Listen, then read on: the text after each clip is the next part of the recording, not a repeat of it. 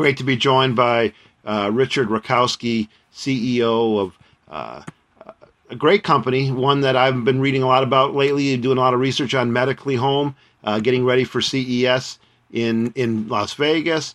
And this is really kind of a trend. We're going to ask Richard to talk a little bit about the company and where they're heading, and then I'll throw some follow-ups at him. So, Richard, thanks for joining me. Love reading about the company. This is really a new model that a lot of people are high on. Just kind of give the listeners a little background about Medically Home. Sure. Well, nice to meet you, Rick. So the background is I was joining a hospital's board about 10 years ago, and then my dad was admitted there as a patient, and I lost him to medical errors, and this whole thing began with trying to understand the operations of a hospital and some of the challenges that hospital people have, and one of them that I discovered early on was the economics of a hospital are very daunting. About 65% of the cost of operating a hospital is bricks and mortar overhead, which then leaves only 35% for care. So a lot of the issues and challenges we have in our healthcare system come down to this 65% bricks and mortar cost.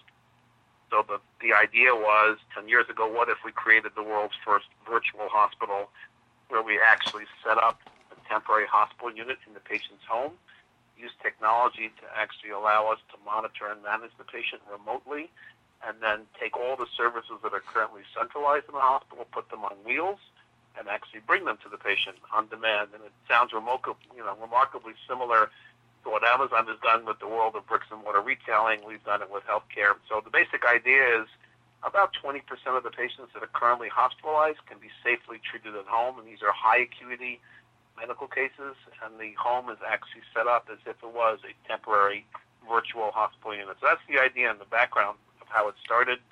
The company and the business and the clinical model is now spreading. We're in 3 states and growing rapidly.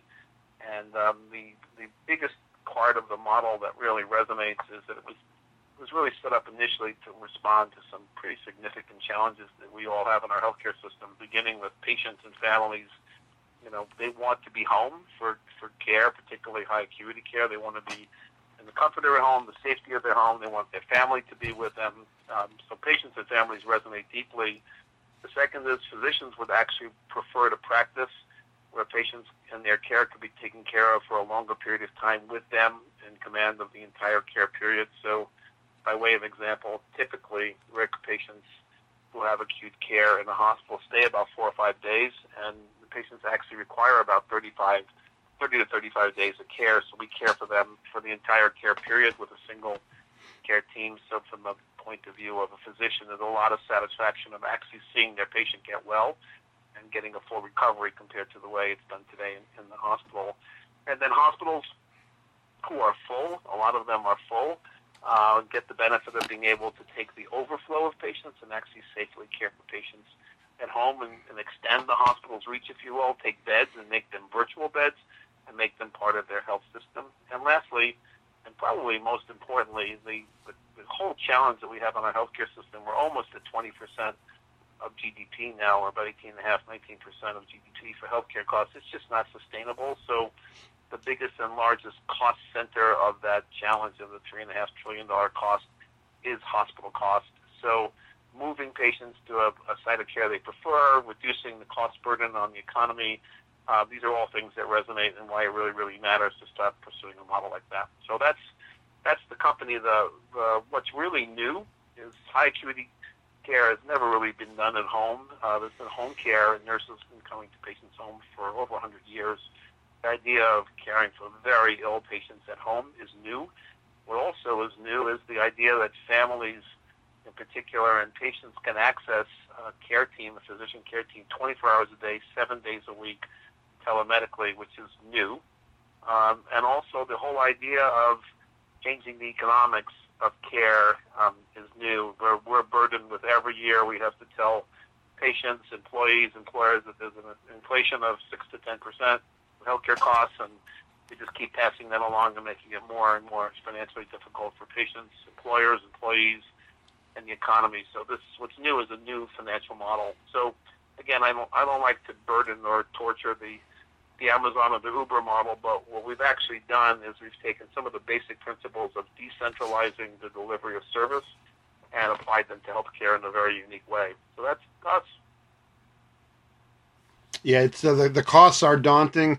You couldn't do this without technology, I'm sure. So that's the tech really, and that's what you're going to be kind of showing off at CES. I think how tech really plays a role in this. Yeah. So the answer to your question is, without 10 years ago, 20 years ago, this wasn't really possible. And one of the most interesting parts of the tech that is kind of behind the scenes, but it's interesting if you're interested in tech, is that all of the services, there are about 18 services, major services, Rick, that go on in the hospital, from physical therapy, infusion medication, labs, test results, on-site radiology. All of those services have to now be brought to and coordinated seamlessly into the home on demand rapidly. So all of the technology that allows you to monitor and manage your Uber driver. Imagine 18 different Uber drivers coming to you at the exact same time. I can't get one to come to me, Richard.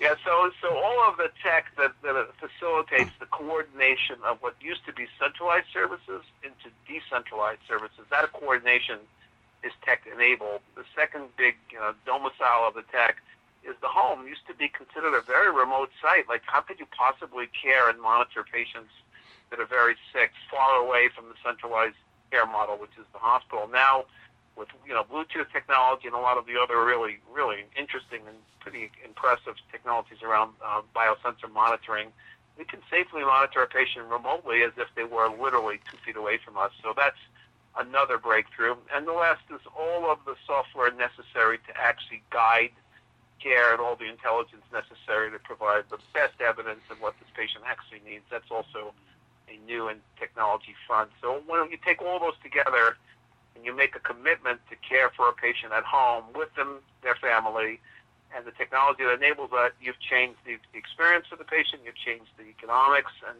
very, very importantly, you've improved the outcomes, because a home, Rick, does not give you a hospital infection. The home is very, very likely to allow you to sleep.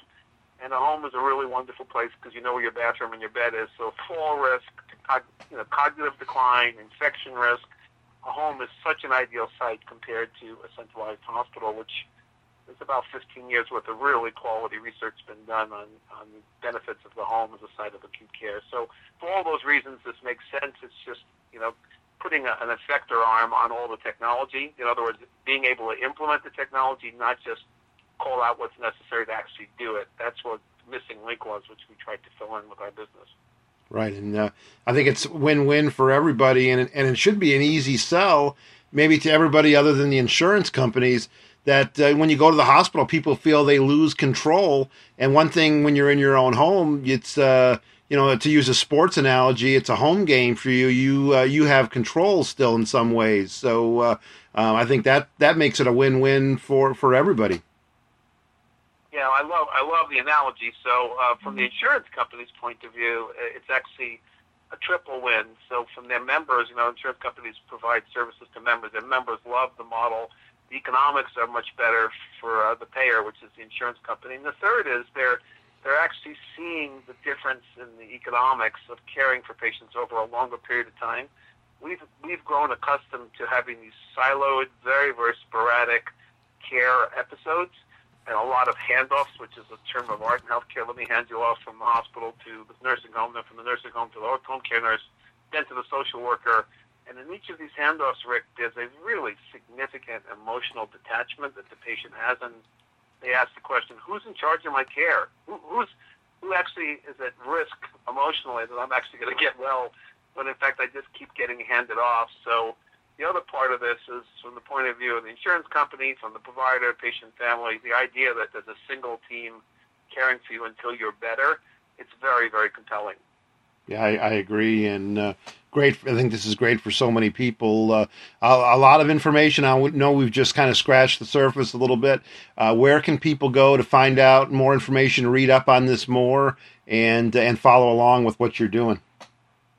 Well, our website is pretty robust, so it's www.medicallyhome.com, and that's probably the best place to find out about us. There's been a bunch of media done about the company. We're being closely followed now. This has been a long journey, Rick. It's been 10 years in the making, and now I think the time has come where all the forces are converging into this one idea. We're not the only ones that are going to be going here, but we're very pleased that the time has finally come. Yep, the technology's in place. I think people's attitudes and dispositions are in place. So, like you said, things are lining up well for you, and looking forward to seeing what comes this year and down the road. Thank you so much. I really appreciate the time. Thanks, Richard.